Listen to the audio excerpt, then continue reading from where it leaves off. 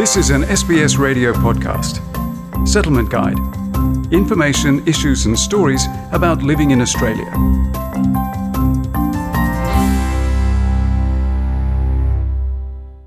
Australia is one of the world's most tolerant countries, according to a 2013 Pew Research poll, which found that nearly 8 in 10 Australians thought homosexuality should be accepted by society. However, LGBTI activists continue to advocate for wider rights despite the legalisation of same-sex marriage in December 2017. LGBTI is a collective term referring to lesbian, gay, bisexual, transgender or intersex people. Some cultures, however, do not have specific terms to describe people with an alternative sexual orientation or those who identify as another gender. Equality Australia's legal director, Ghassan Kassisieh, explains. So we're talking about people who have romantic and sexual attractions to people of their own gender. And we're talking about people whose gender, so male, female and other genders, isn't necessarily congruent with the gender that other people knew them at birth. Homosexuality was a criminal offence in Australia under the influence of British imperial law. In New South Wales, men who engaged in same-sex intercourse were sentenced to life imprisonment until 1924. In Victoria, on the other hand, homosexual acts were punishable by death until 1949. Although different states started decriminalising homosexual acts after South Australia changed its law in 1975, it wasn't until 1997 when Tasmania became the last Australian jurisdiction to legalise homosexual acts. A 2018 joint report by the Human Rights Law Centre, La Trobe University and Gay and Lesbian Health Victoria estimates that up to 10% of lesbian, gay, bisexual, transgender, intersex and queer Australians are still subject to conversion therapy. It is a painful experience for many, including former pastor Andre Afamasaga, who for years tried everything he could to change his sexuality. It's just this ideology that being gay is broken and that there is something wrong with you, and that to be gay means that you are faulty and you are damaged goods and God needs to fix you. Despite being raised in a loving Christian Samoan family, Afamasaga carried the shame and guilt of being gay throughout most of his life. I remember being really young as 8 years old, and I knew that I was gay at that point. I would say, God, please take these feelings away from me. I feel like societal stigma and discrimination is so great that even children who are gay from non-Christian or non-religious homes even pray. Statistics from the National LGBTI Health Alliance found that LGBTI young people aged between 16 to 27 are 5 times more likely to attempt suicide in their lifetime than their heterosexual counterparts. As for Afamasaga, despite being deeply religious and a former pastor, the inability to reconcile his religious values with his homosexuality made him ponder the possibility of giving up his life at one stage. After 15 years straight of trying to be straight, I was sad and I was really down, and I had just turned 40, and I started to realise that all these efforts to become straight and to try to do the right thing by God was not affecting the change that I wanted to see. I just have the overwhelming sense that loneliness that I've been feeling for all these years, that was going to be the rest of my life. And so that's when the suicidal thoughts started to become really pronounced. Those feelings ultimately forced Afamasaga to come out of the closet to confront his true identity. And I thought, if I don't change this, if I keep thinking this way about myself and keep trying to be straight without affecting any positive change, then that's not a good life. I don't want that life for me. I think it's now just time to accept that I am, in fact, gay. The 2014 Face the Facts statistics released by the Australian Human Rights Commission found that 6 in 10 lesbian, gay, bisexual, trans and intersex people have experienced verbal homophobic abuse, whereas 2 in 10 have experienced physical homophobic abuse. The rates were significantly higher for transgender men, followed by transgender women.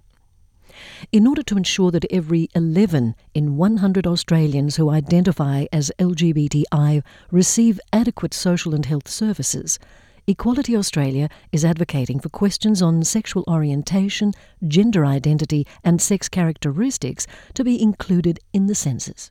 They face harassment and discrimination, and knowing where those people live allow us to provide the kinds of services that are necessary to meet those needs. Deeply entrenched social prejudice towards queer people meant that people of colour who are already subject to racial discrimination face more challenges, according to neuropsychologist Dr. Judy Tang, president of the Australian LGBTIQ Multicultural Council, AGMC. We have to cut ourselves up into different parts whenever we go to each particular community or section of society, so to speak. So, for example, it feels like if we go into an LGBTI space, we have to leave our multicultural, our ethnicity at the door. And then on the flip side, if we go into multicultural spaces, we have to leave our LGBTI-ness outside the door. So it feels like we never can be 100% ourselves.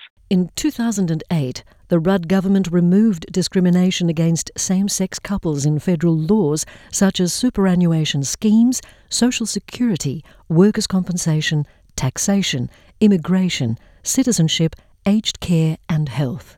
Ghassan Kassisieh says reforms that took place since the 80s were important precursors to the legal recognition of today's same-sex relationships in Australia.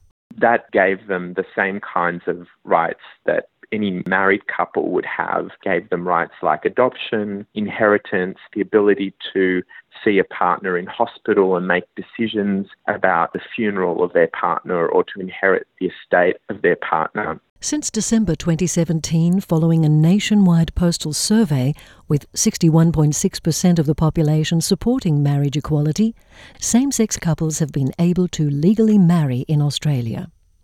Couples have also been able to adopt children in all Australian states and territories as of April 2018.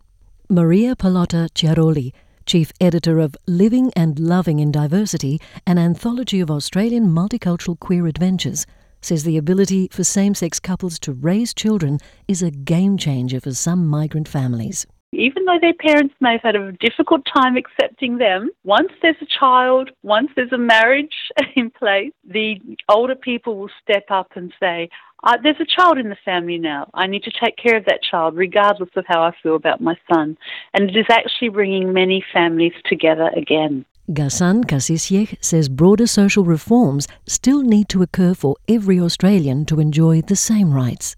We're looking at people being allowed to have birth certificates that reflect the gender they live in rather than the gender that was assumed for them at birth. We're looking at broader social discrimination and attitudes that remain that prevent people being able to live out their best selves, like in the workplace or when they go to school. And we're also looking at some ideas that existed around how bodies need to look and be based on sex. It wasn't until late 1973 when the Australian Medical Association removed homosexuality from its list of illnesses and disorders. Kassisieh believes many migrant communities still hold backward views around sexuality and gender. He sees these perceptions as a barrier to universal equality. A lot of migrant communities in Australia are having the same kinds of conversations that the mainstream Australian community had around 40 or 50 years ago. So things like that homosexuality is not a form of mental illness. It's not something that can be cured, and it's not something that's learned or adopted. There's still a lot of misunderstanding, particularly for people who've arrived recently.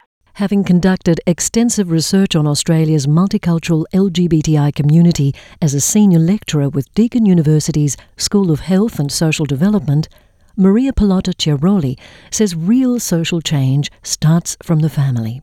For many of our LGBTI people, the level of discrimination can be more from within their own communities. When I look at every story, every life in Living and Loving in Diversity and in the research we're doing, the more traditionally religious the family or the community is, unfortunately, the more discrimination the LGBTI person will feel. We've had young people say that their parents often had to make a very difficult decision. Will I stand up for my children or will I go with the community? If you're struggling and need to talk to someone right now, call Lifeline Crisis Support on 13 11 14.